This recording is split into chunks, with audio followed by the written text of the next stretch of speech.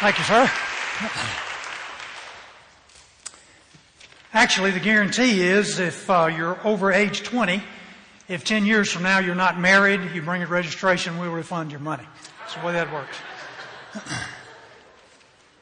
Now, we're going to be talking about the marriage success factors, and I want to say at the beginning that these are not necessarily prerequisites for marriage so that you go down a checklist, but these would be factors that you would find in the lives of those who have successful marriages. Let's pray before we begin. Heavenly Father, we thank you for this opportunity to come together today to share our thoughts and to look into the Scripture.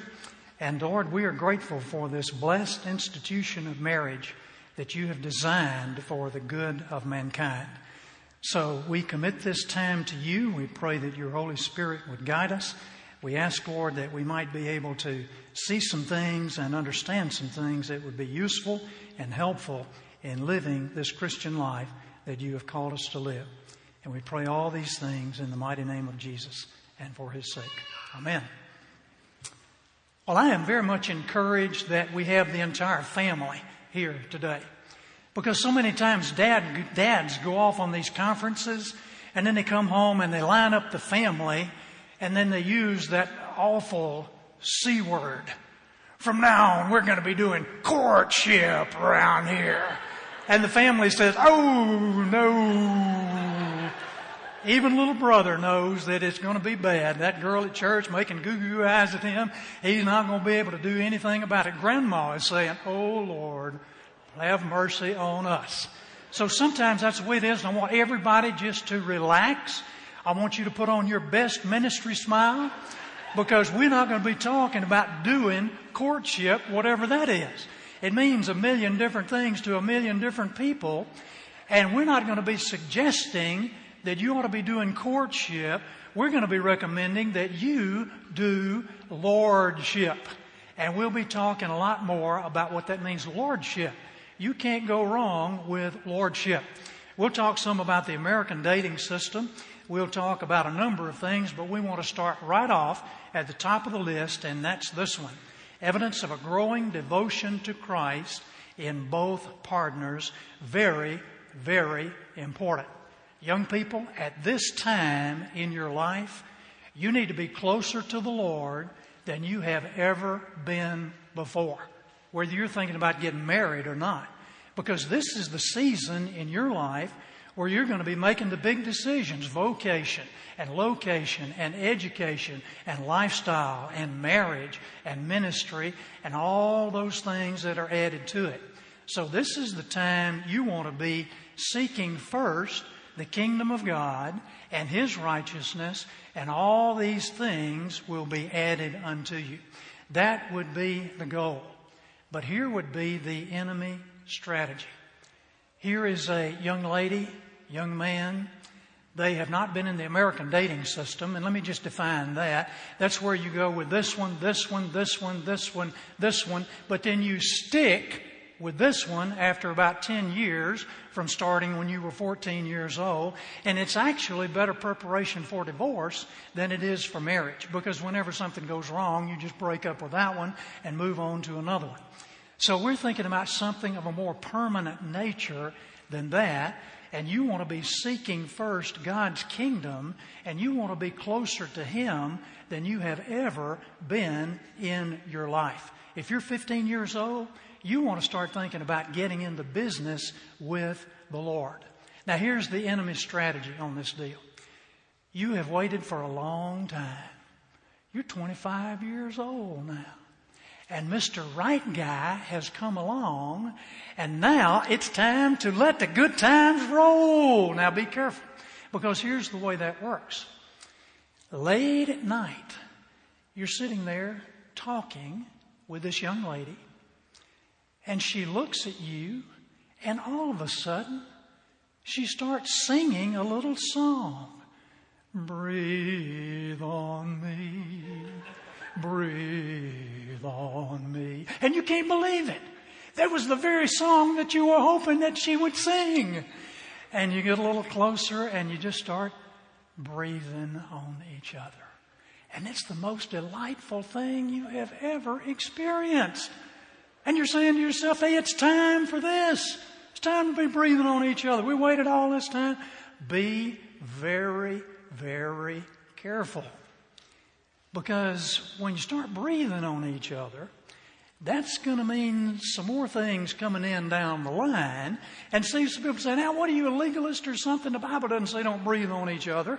But let me tell you, breathing on each other is going somewhere. And we want to see where it's going. So instead of seeking first the kingdom of God and His righteousness, we got a new deal for you.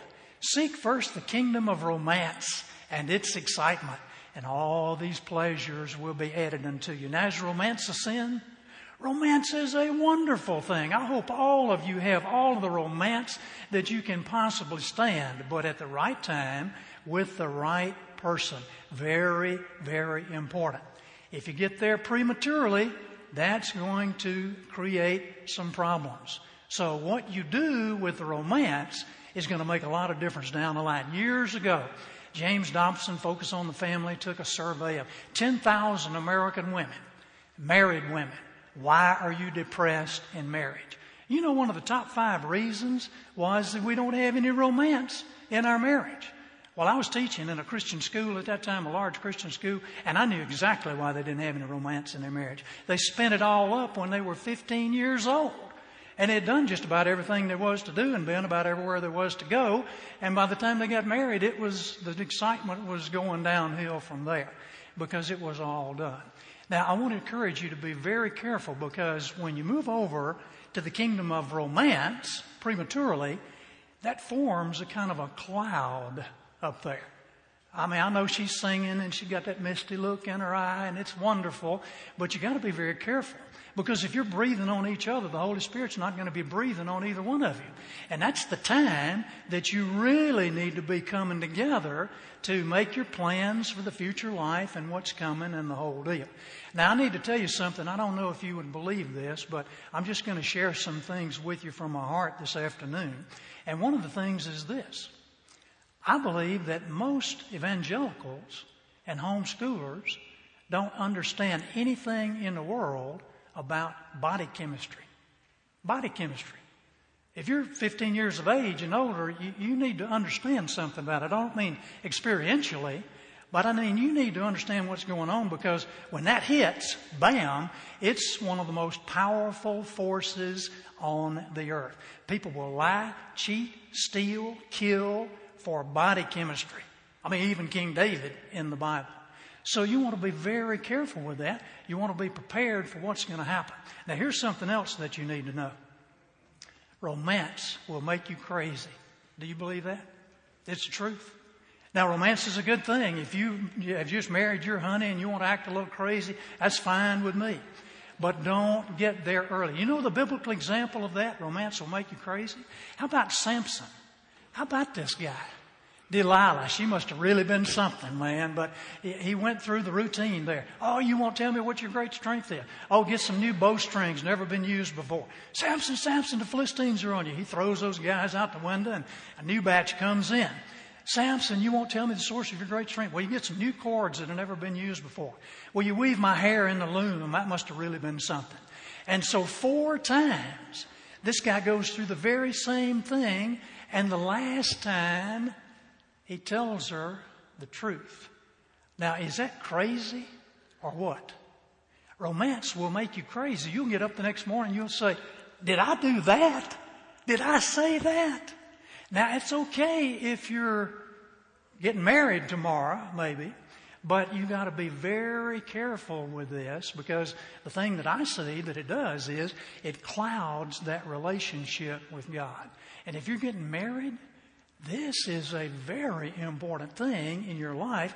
You don't want anything as an obstacle in the channel there. You want to have a direct communication with the Lord and be sure that you're getting it. You don't want that cloud to form. Now, here's something else that you need to know. Well, a couple of verses here. He who trusts in his own heart is a fool. Did you get that?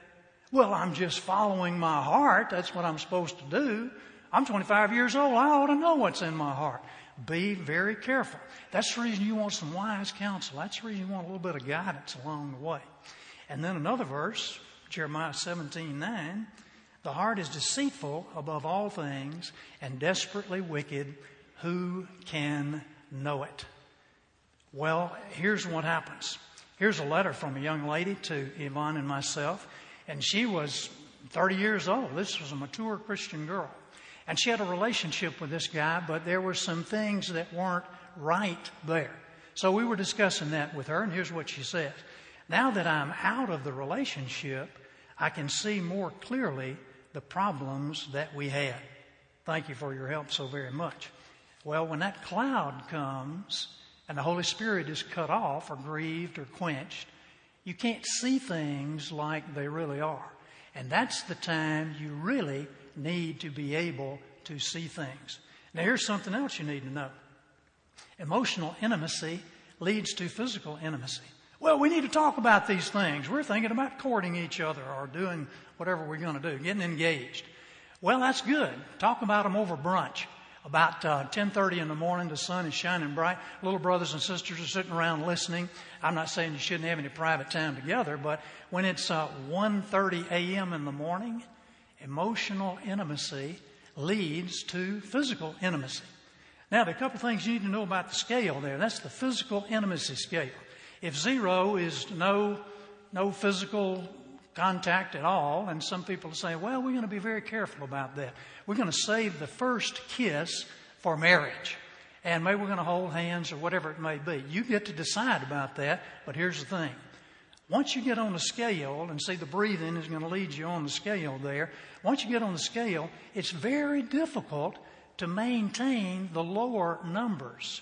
Well, we're not going to go past 25, whatever that is. Well, when are you getting married? Tomorrow? Well, no, we're getting married a year and a half from now when we've done this and this and this. Don't think you're going to be holding 25 for a year and a half. And see, then when you get to 45 on the scale, you start thinking, well, now I'm feeling a little bit guilty about this. We need to back things up here because I know that this is not really good and this is not where we want to go. You can't just back up on the scale. It's too powerful. Body chemistry, too powerful. You got to get off the scale if you're going to do anything about it. Now, let me ask you this. If you're functioning at 45 on the scale, I mean, maybe everything is good and you're getting ready to be engaged and, you know, you're grown and everything.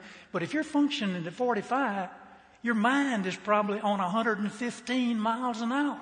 So Jesus has something to say about that too. So you have to decide where you want to function here, because later on after marriage, there's kind of a trust factor that's very delicate. And when you get that burden of guilt from hitting some of the upper numbers here, that can be a heavy burden for you to carry. So I would encourage you that you don't want to think, as evangelical Christians, that you can preheat the oven without cooking the goose. And that's what a lot of people, I think, are thinking, that, hey, we're evangelical. We're homeschoolers. We know all this stuff. We're different. You got the same body chemistry as everybody else out there in the world. And you got to be aware of that, and you got to guard these things. Well, how did we get off on that? We were talking about evidence of a growing devotion to Christ in both parties. And what I've seen through the years is a young couple can be just moving right along with the Lord, but then suddenly they're in that status of a relationship, and things are just kind of inching down the line in a wrong direction, and it forms that cloud in the time you need the Lord most. And His wisdom and His insight and understanding is a time when you would have it the least. So purpose right now, before things get going in terms of a relationship, that you're going to be close to Christ during this time in your life, whatever happens. And the other aspect of that is this. Once the relationship gets going, it's a 24/7 thing. And there's no time even to have a devotion time. And if you get on that 1:30 a.m. cycle, every night, 1:30, 2 a.m., then the next day, you can barely do anything. Maybe you got a job, or I don't know what your responsibilities are, but you want to put the Lord in first place, and you want to exercise that same kind of discipline and schedule that you hope you're going to be exercising later on after the wedding. Now, it's okay to go some places and maybe do some things, and I'm not talking about that. I'm just talking about the daily habit pattern and the daily trend of the way things are going. The devil is very subtle, and he likes to just lead people a little bit off track and get things started on a wrong relationship, a relationship of guilt, possibly, and then maybe bitterness. Well, let's go to a second one here. Clearly defined goals regarding life purpose. Now, I'm not talking about the work that you're going to do. Everybody needs to know work, your career, how you're going to earn money. We'll talk about that one. But I'm talking about the message that you want your life to communicate to the world. Now, take the Apostle Paul, for instance. He had a number of different careers. He was a world traveler. He was a tent maker. He was a Jewish lawyer. He was a theologian. He was a writer. He wrote most of the New Testament. He was a jailbird. But when you think about the Apostle Paul, what do you think about? What comes to your mind? A guy sitting sewing up a tent? That's not what comes to my mind. What comes to my mind is his life message. For me to live is Christ, to die is gain. Forgetting what lies behind, I press on toward the mark for the high calling of God in Christ Jesus. That's what we're talking about here when we say life purpose. Number 3, let's get the verse that goes with that one. A goal until we all attain to the unity of the faith and of the knowledge of the Son of God, to a mature man, to the measure of the stature which belongs to the fullness of Christ. That's my goal in terms of life purpose. And if I'm going to be moving toward that goal, I need to be really in business with the Lord during those critical years that is the decision-making time for relationships. Now, these are not necessarily in a particular order after the number 1. I think that would be the number 1 thing, is seeking first Christ. But here we have a means. There's our definition on life purpose. The message we develop becoming a living translation of God's Word. And the goal is the character of Christ. Number 3, means of an economic livelihood. Scripture says, prepare your work outside and make it ready for yourself in the field. Afterward, then, build your house. Now, I'm not suggesting, guys, that you've got to have $50,000 saved up to get married. That might be a pretty good idea. But you either got to have enough money or you got to get the expenses down low enough where you can make it. And a lot of times, guys seem to be more interested in just, kind of wandering around, playing sports, trying to figure out what's going on in life and trying out different things. And all those may be pretty good if you're not going to be married until 10 years down the line. But if you're thinking about getting married, you need to be thinking about a means of economic livelihood. Hey, here's an interesting chart, the American Medical Association. It says, are you under a lot of stress? Now, here would be just a measure of the stress you might be under. If your husband or wife died, that's 20 points. But listen to this. Have you found out soon that you would be a parent? Young couples get married, and a year later, they find out they'll be a parent. That's 9 points. Have you lost your job or retired? That's another 9 points. I've talked to a lot of young ladies who were professional career women, and they would have a job, and they would be earning that money, and they would be living a standard of living that was right up where both salaries were necessary to pay a big fat mortgage on the house and support the lifestyle. And then all of a sudden she's pregnant, and that ought to be a joyful thing, but instead stress. Has a new member been born or married into your immediate family? Another 8 points. Have your finances become markedly better or worse? Well, if the wife's salary is what we're living on and she's pregnant and she has to quit, the finances are going to be headed toward the basement. So we got the stress with that. Have you changed your job from a nice clean office where everybody's patting you on the back, telling you what a great job you're doing, to going home to be a wife and mother, and the world says, well, you're going to do what? Why, that's the worst thing in the world. Weren't you trained to be so-and-so and so-and-so out in the business world? And so the world doesn't give you much accolade on that. That's another source of stress. So has there been a major domestic upheaval in your house? You get a baby coming in, that'll be a major domestic. That's another 5 points. Well, here's what it says. If your score is 60 or more, the pressure on you is substantial. This means you're at higher risk from one or more stress-related problems. Well, financial difficulties equal stress. We all know that. And yet a lot of times the marriage begins with financial challenges. This would be one of the success factors, guys. Get ready for that. Get ready to prepare to support a young lady and children and a family. I think that's just the way God intended for it to be. Number 4, consent and blessing of both sets of parents. If you don't get that, the in-laws will quickly become outlaws. So you want to be sure that you know the family pretty well, that they know you pretty well, and they are in favor of what you're planning to do. Honor your father and mother, which is the first commandment with a promise, that it may be well with you, and that you may live long on the earth. That's something for all of us of all ages. Honor our father and our mothers. If parents have a caution, it would be wise to listen. Take some time. Pray. Take a period of time. Take 90 days. I recommend 180 days if there are questions, and just go to the Lord and let all the emotional fires cool down and say, Lord, is this really your will? I've seen some young couples do that, and before that time is over, they would call me up, hey, Mr. Welch, we're getting married, so-and-so and so-and-so. The Lord has shown us. That's His will. I've seen some others at the end of the 6 months, I would say, hey, what about so-and-so? I'd be like, who? They've forgotten all about the whole deal and gone on to something else. So the way you feel today is no indication of how you may feel 2 weeks from now, 2 months from now.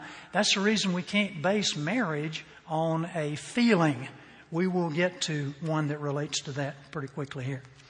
Number 5, commitment to a biblical solution to problems. Now, we could talk about the rest of the weekend a biblical solution to problems. But let me just ask the question, why do Christians encounter problems along the road of life? At one time in my life, when I was very young, I thought if you're really doing God's will and you're really just right in tune with Him, that life is just going to be one great big, what we all call blessing. It's one great big blessing. If you have any problems, you must be like Job's friends told him, there must be something wrong in your life. God is not blessing you. Well, I found out since then that a blessing is anything that draws you closer to the Lord. And many times difficult challenges draw us closer to the Lord. So we want to be thinking about taking those problems and turning them into blessings. Because the reason Christians encounter problems is to strengthen their faith and promote the cause of Christ. And in the process to bring honor and glory to God. Hey, have you seen those health, wealth, prosperity preachers on television? Or maybe you heard one live in person. Do you think they ever read the book of Acts? Is that not incredible? That God's going to just give me everything and life will be wonderful and I'll have all the money and everybody will be blessing me? And those people in the book of Acts, every time they went to town, they got beaten up, a riot, thrown in jail, stoned to death, almost, and all kinds of challenges. But many are the afflictions of the righteous. But the Lord delivers him out of them all. And when the Lord delivers him out of those afflictions, people see that and they say, you know, there must be something to that. The Apostle Paul got stoned here and he got right back up the next day and went in the same place and preaching the gospel again. There must be something to that. So God is using all those kinds of things. In James it says, consider it all joy, my brothers, whenever you face trials of many kinds. Now, if you say that out in the world, that sounds kind of crazy. But you know that the testing of your faith develops perseverance. And perseverance must finish its work so that you may be mature and complete, not lacking anything. That's what God is interested in. And you can think of your favorite athletic team. They're not just out there cooling their heels, taking it easy, drinking lemonade. They are work, work, work, work, work. Get the job done. I'm not talking about works as opposed to grace. I'm talking about the fact that if you want your life to be what it ought to be, and you want to do the things that God called you to do, Jesus said, strive to enter the narrow gate. You can't enter without the grace of God.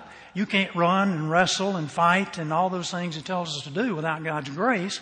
But if you want to have a good marriage, you're going to have to get down and work on that. And the work begins before the wedding, long before the wedding. So here's the thing about the problems, at least as I would see it. When I was a very young married man, a man came to my church, and that man changed my life. The Lord, through him, in one weekend, his name was Dr. J. Adams. And here's what he said. He said 3 things. God is in your problem. That's number 1. Number 2, God is up to something in your problem. Number 3, God is absolutely up to something good in your problem. Now see, the way the world thinks, here this problem blew in, I must have married the wrong person. Because if I'd married the right person, we wouldn't be having problems. Well, the world has its problems. Christians have problems as well to make us grow in Christ. So I want to be sure that I'm seeing that God has a purpose in my problems. Now, we're not going to talk about all the ways of solving problems because that's beyond the scope of even our discussion. But think about the Apostle Paul. He's an elderly man. He's been a faithful missionary. He's been through shipwreck and beatings and hunger and thirst and all those things that he says happened to him. And now he's an older man, and I suppose he's ready to retire and be the president emeritus of the Judean seminary or something. But is that what happens to him? No. He appeals to Caesar. He goes to Rome. And in the book of Philippians, he talks about his bonds in Christ. So I'm assuming maybe he had some bonds, maybe it's literal bonds. He's sitting there in a Roman prison, and he looks down the end of the chain, the bonds on this end, and he looks down on this end, and what do you think he sees? He sees a Roman soldier who is his guard. Not just any soldier, but the crack young lieutenants of the Praetorian Guard who guarded the city of Rome and the emperor. You see, Paul knows that he's not going to be going out to these other countries, Germania, Brittany, Gaul, all these places. But he knows those young lieutenants are going to be the ones that are leading the legions as their captains and their generals. And so Paul looks down and he sees these guys and he said, "Oh man, look at this. How would you like to be chained up to the Apostle Paul on 8-hour shifts?" Those guys probably needed ear protection. And man, he's hammering away at them with the gospel. And we know that he was effective in that through the power of the Holy Spirit, because we see that there were believers in Christ even in the palace. And we know some years after that, we read about the Theban Legion, who were a bunch of guys in Caesar's army who were all Christians. And they said, "Look, you got to take the incense and you got to burn it and you got to say Caesar is Lord." And they wouldn't do it. And they killed the entire legion. Some people say as many as 6,000 men.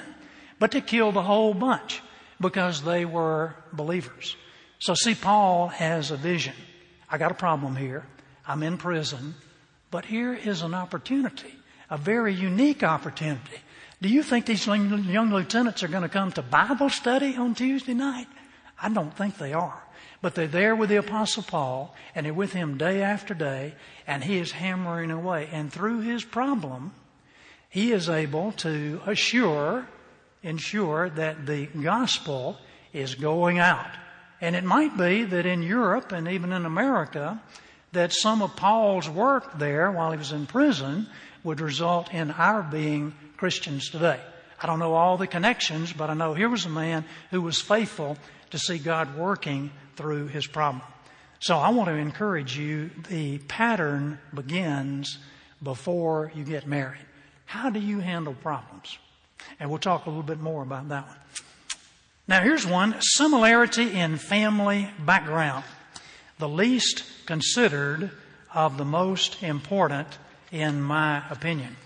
Sometimes when I would do the marriage preparation course, a lot of times I would have young couples who were 30 years old, and they had been working and, kind of living their own life for a number of years.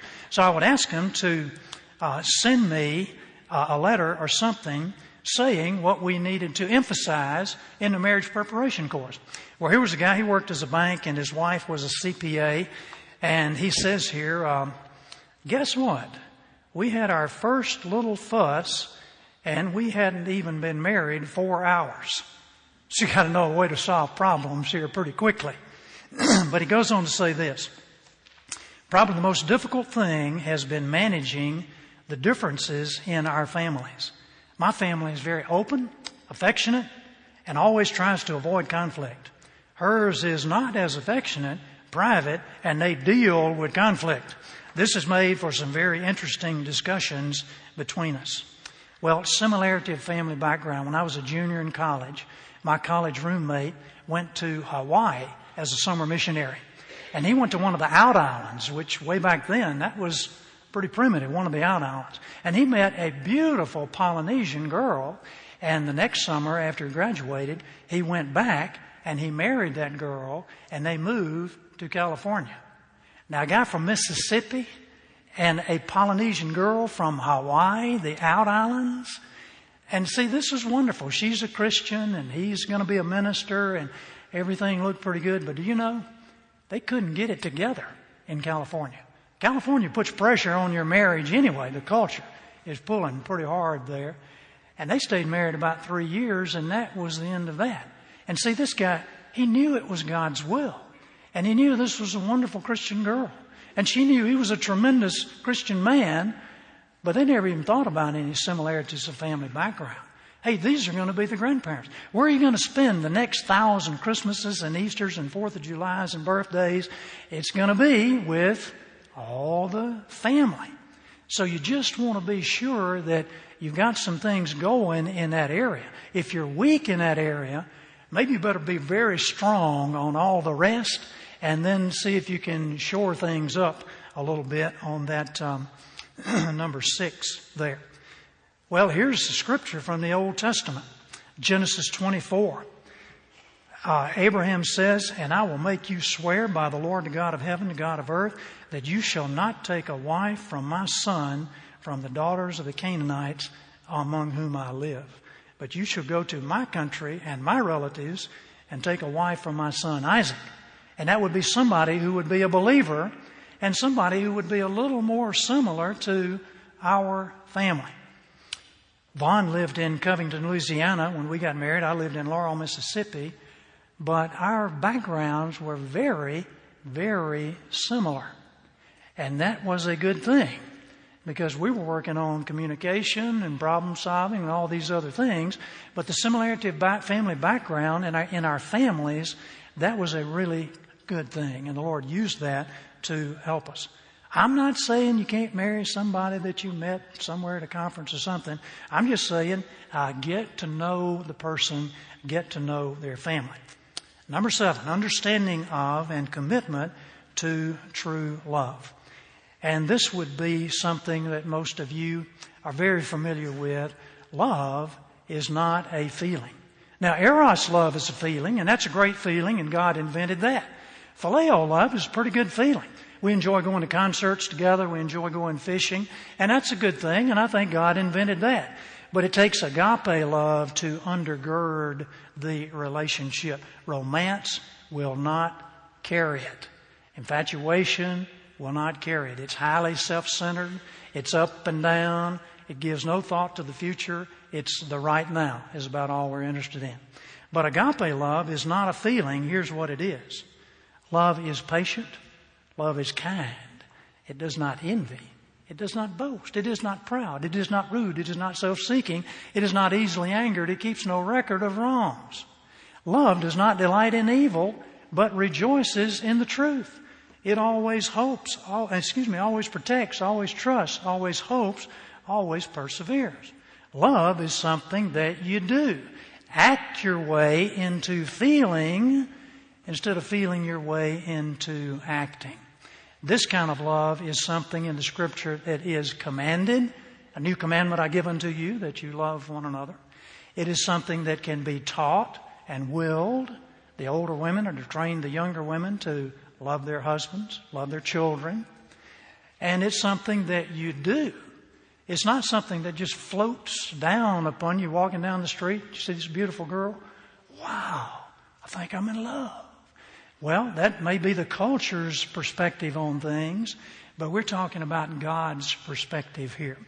So I want to be sure that I understand what this love is. We're talking about a commitment or an attitude resulting in proper action in the best interests of another without regard to feeling. It's sacrificial giving. How does it feel to be crucified?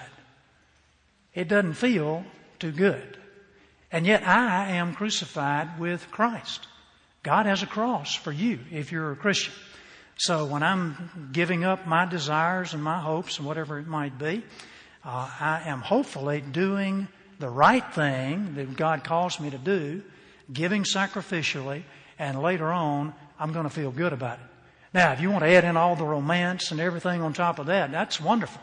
I say romance is really a good thing, but you need the undergirding of agape love.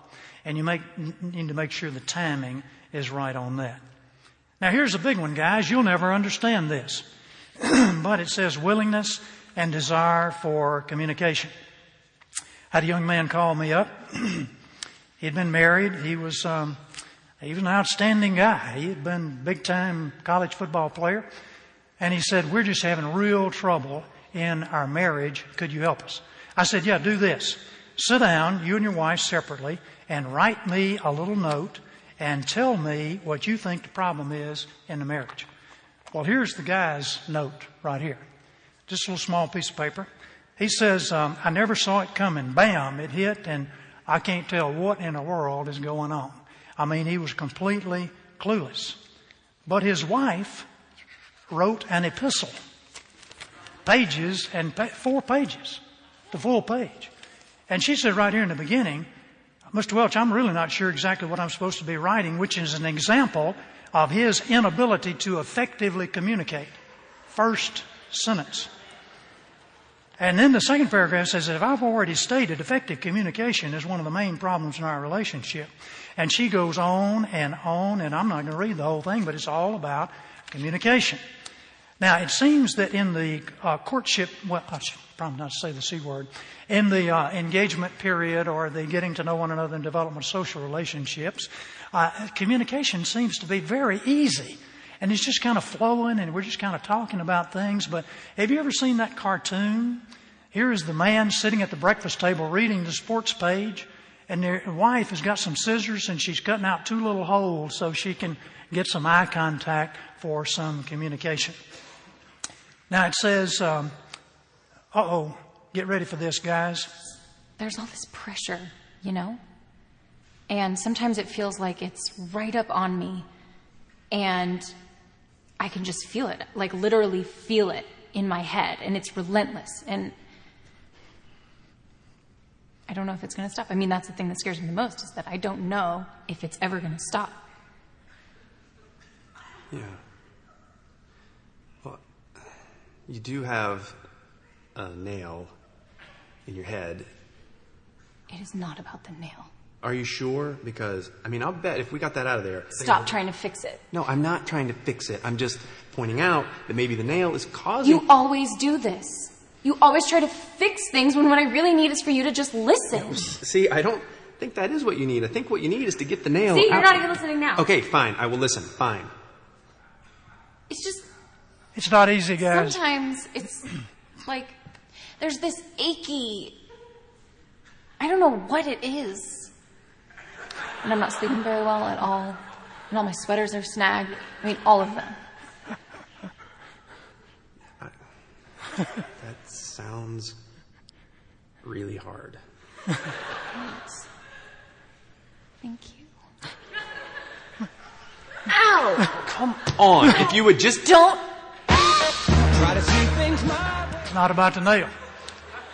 Now, you guys that are not married, you might have some difficulty understanding that. But that just means that you haven't really understood yet what communication with a woman is all about. But you can learn. That's the good thing, you can learn. But it takes work, and you got to work at it. Do not let any unwholesome talk come out of your mouths, but only what is helpful for building others up according to their needs, that it may benefit those who listen. Hey, here's the next one, number 9. Demonstration of a spirit of forgiveness. Have you ever prayed the Lord's Prayer? Forgive us our debts as we forgive our debtors. Really? As we forgive our debtors? Well, yes. Now, what is forgiveness? Let's get some scripture. Be kind to one another, tenderhearted, forgiving each other, even as just God in Christ has forgiven you. I'm a little different translation there. So forgiveness is a very important thing, and quickly, this would be our definition. You know, it's interesting. You ask somebody, what is your definition of forgiveness? Well, you just pretend that it never happened. Well, a 10-ton truck ran over you and broke your back. You're going to pretend that it never happened?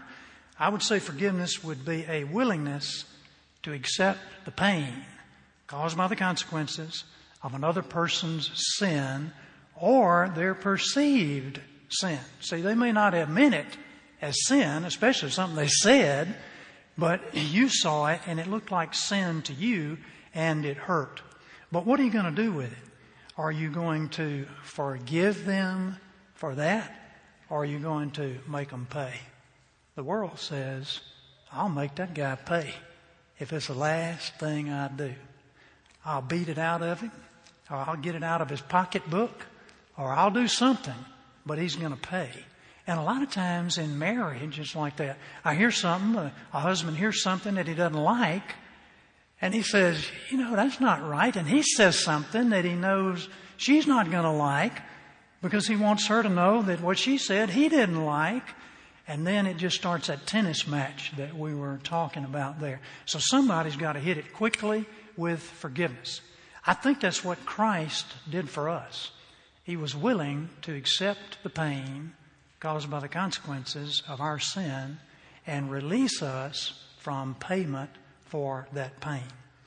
Well, what do we do with the pain? Well, you take the pain to Christ. He knows what to do with pain. Well, what if you're not willing to release them? You still have the pain, but you'll have something else to go along with it. It'll be bitterness.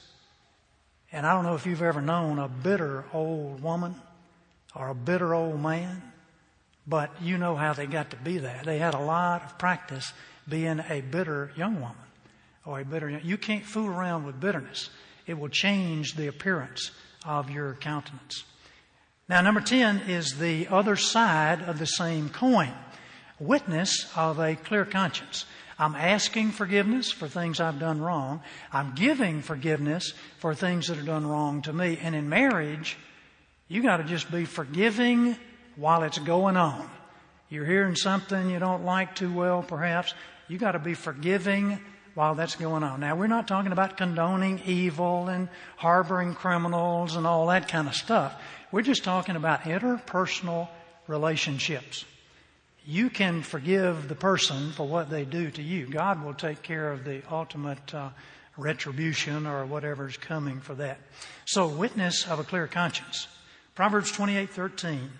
He who conceals his transgression will not prosper, but he who confesses and forsakes them will find compassion. Here's the goal of Paul's teaching. Love from a pure heart, a good conscience, and a sincere faith. And Peter, if your conscience is clear, you can withstand a lot of stress, including slander. Those are my words. It's kind of what Peter's saying there. Two things the body can't stand: guilt and bitterness. So I can take care of the bitterness by forgiving that other person. I can take care of the guilt by asking them to forgive me, especially if that other person is my wife. And we're right there in a close relationship all the time. Number 11. Freedom from moral impurity. Now, we've talked a lot about that. You have to decide where you're going to stand in that. The Scripture says it's God's will that you should be sanctified, that you should avoid sexual immorality, and that each of you should learn to control his own body in a way that's holy and honorable, not in passionate lust like the heathen who do not know God. And then in this matter, no one should wrong his brother or take advantage of him. The Lord will punish men for all such sins, as we've already told you and warned you. God didn't call us to be impure, but to live a holy life. Therefore, he who rejects this instruction does not reject man, but God who gives you his Holy Spirit. Now, I'm not telling you, young people, where you need to operate on the scale. Because you say, well, the Bible doesn't say you can't hold hands. And that's exactly right.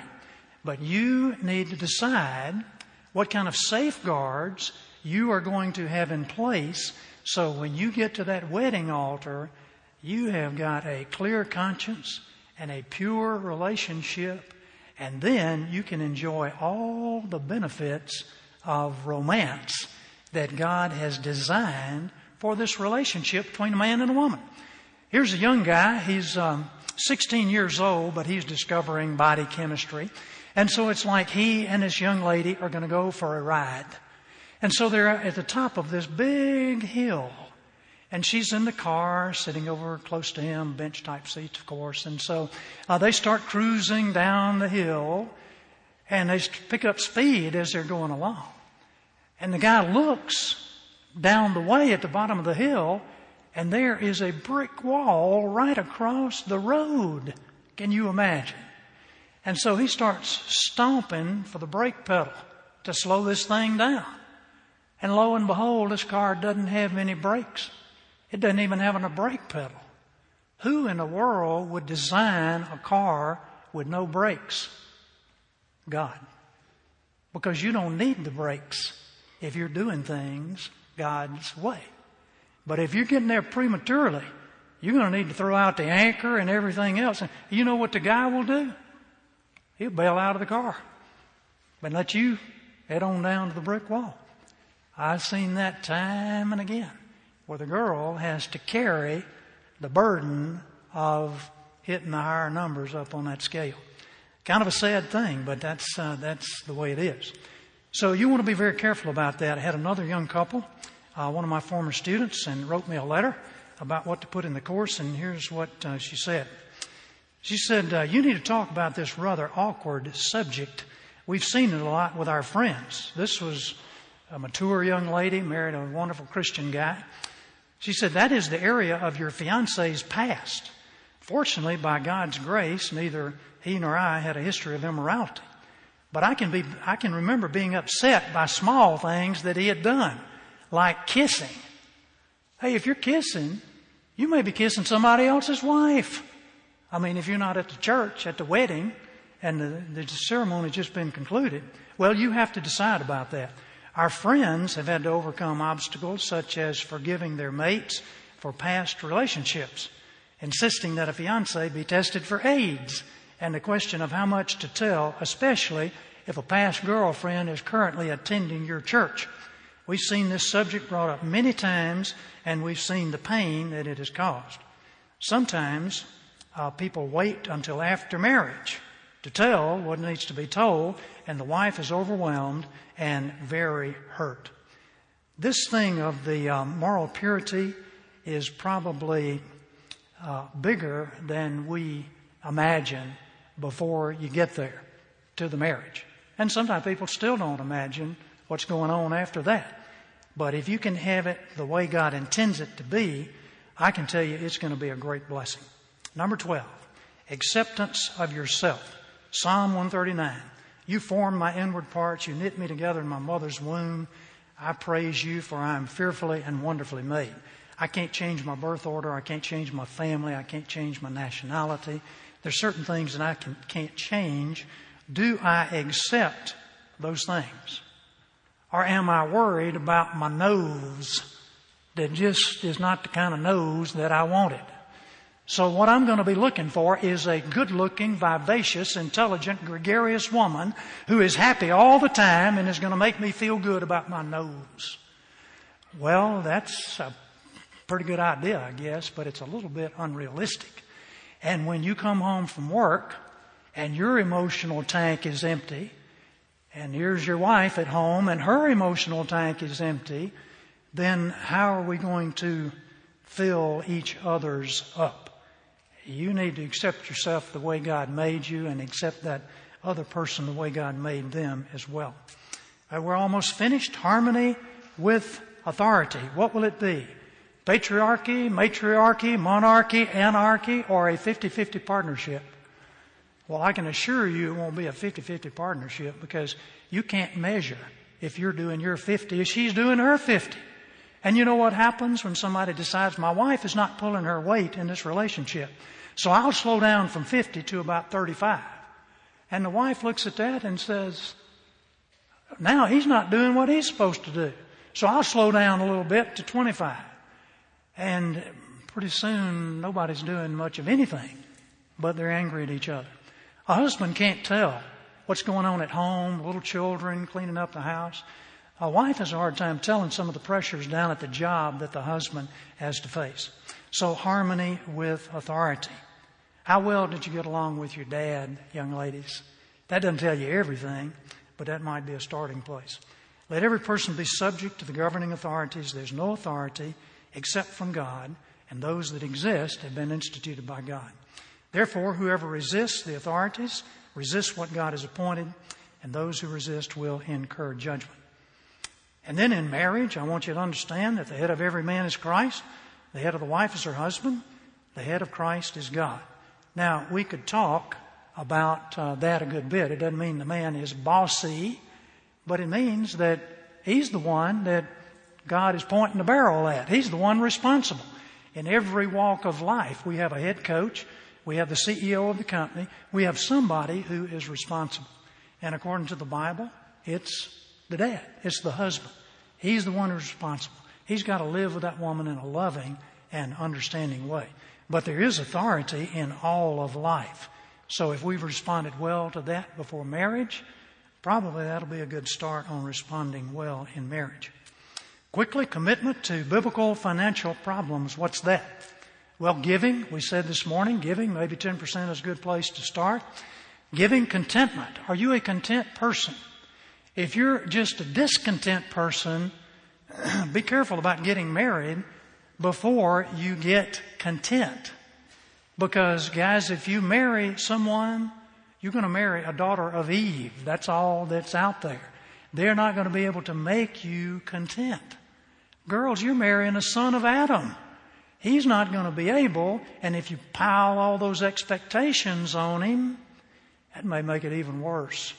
So, my soul wait in silence for God only, for my expectation is from Him.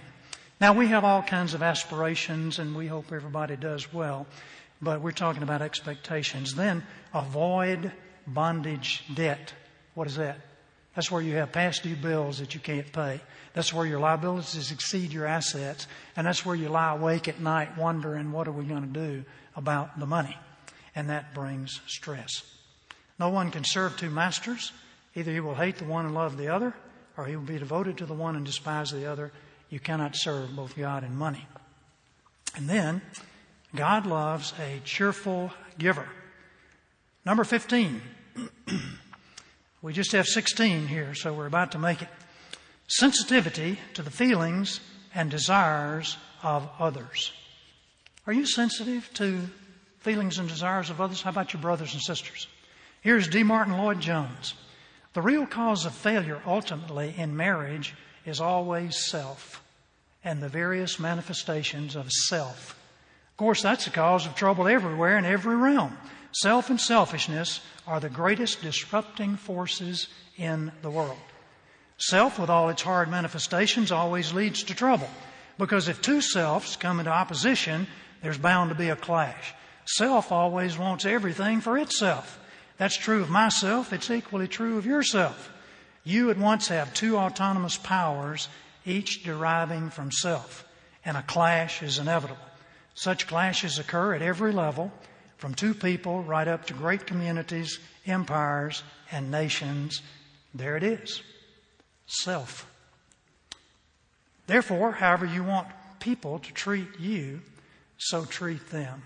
For this is the law and the prophets. Last one. History of emotional stability. We're not talking about did you still suck your thumb when you were 15 years old, but we're talking about when a problem comes, do you normally hold up or fold up? Because if you have a track record of holding up, that's going to serve you well in marriage. God has a purpose in those problems, but there can be disappointments. Somebody gets fired from a job. Somebody has a really bad accident. Somebody has some kind of sickness that comes upon them. There are all kinds of possibilities. Marriage is a wonderful thing, but we don't know what the future may hold. But if we know who holds the future, we can hold up under those problems. Here's a man who built his house on a rock. Therefore, everyone who hears these words of mine and acts upon them may be compared to a wise man who built his house upon the rock. And when the rains descended and the floods came and the winds blew and burst against that house, and yet it did not fall, for it had been founded upon the rock. How many of you have a study guide before you there? Okay, if you take a look, there's a little paragraph there, and I want to reiterate what's said. It says, these qualities are not essentially prerequisites for marriage. Where you go down the list, I got this, I'm ready to go. These are qualities of those who have successful marriages. So I'm not saying you can't get married if you're missing two of them on the list. What I'm saying is there's a red flag, and you might want to do something about those particular ones where you might find a little weakness until the time comes when God has that person. It's time for you to be married. Now, quickly at the bottom there, listed by Norman Wright, a few other considerations that are pretty good. Freedom from thinking you will succeed as the special exception. We don't have a house, we don't have a car, we don't have a job, we don't have any money, but we are in love. Bam. And it's kind of like we can't do anything about it. It's greater than both of us. We can't even put into words what's happening to us. Well, maybe you need a speech pathologist or something. I don't know. But if you're going to be married, don't be thinking, oh, I'm the special exception. I don't have those things, but we'll live on love. Benefiting from significant relationships with others, especially your parents. Growing up with parents who were affectionate, firm, consistent, fairly well adjusted in their own marriage. That's not true in every case, so we can't govern what everybody's parents did, but that's just a plus factor. Your partner's friends becoming mutual friends, social and economic backgrounds at neither extreme of the scale. Proper timing in courtship and marriage, degree of stability in work and residence. Now, those are the marriage success factors. Those things don't guarantee that you will have a successful marriage, but they might be helpful in having a good beginning in marriage. So let me encourage you. This is the time, young people, when you need to be closest to the Lord no matter what else is going on in your life. That's going to take time. It's going to take a personal devotional life. It's going to take going to church. It's going to take hearing some messages. It's going to take being a part of the body of Christ, because you don't want to be out there on an island by yourself with all these important decisions going on.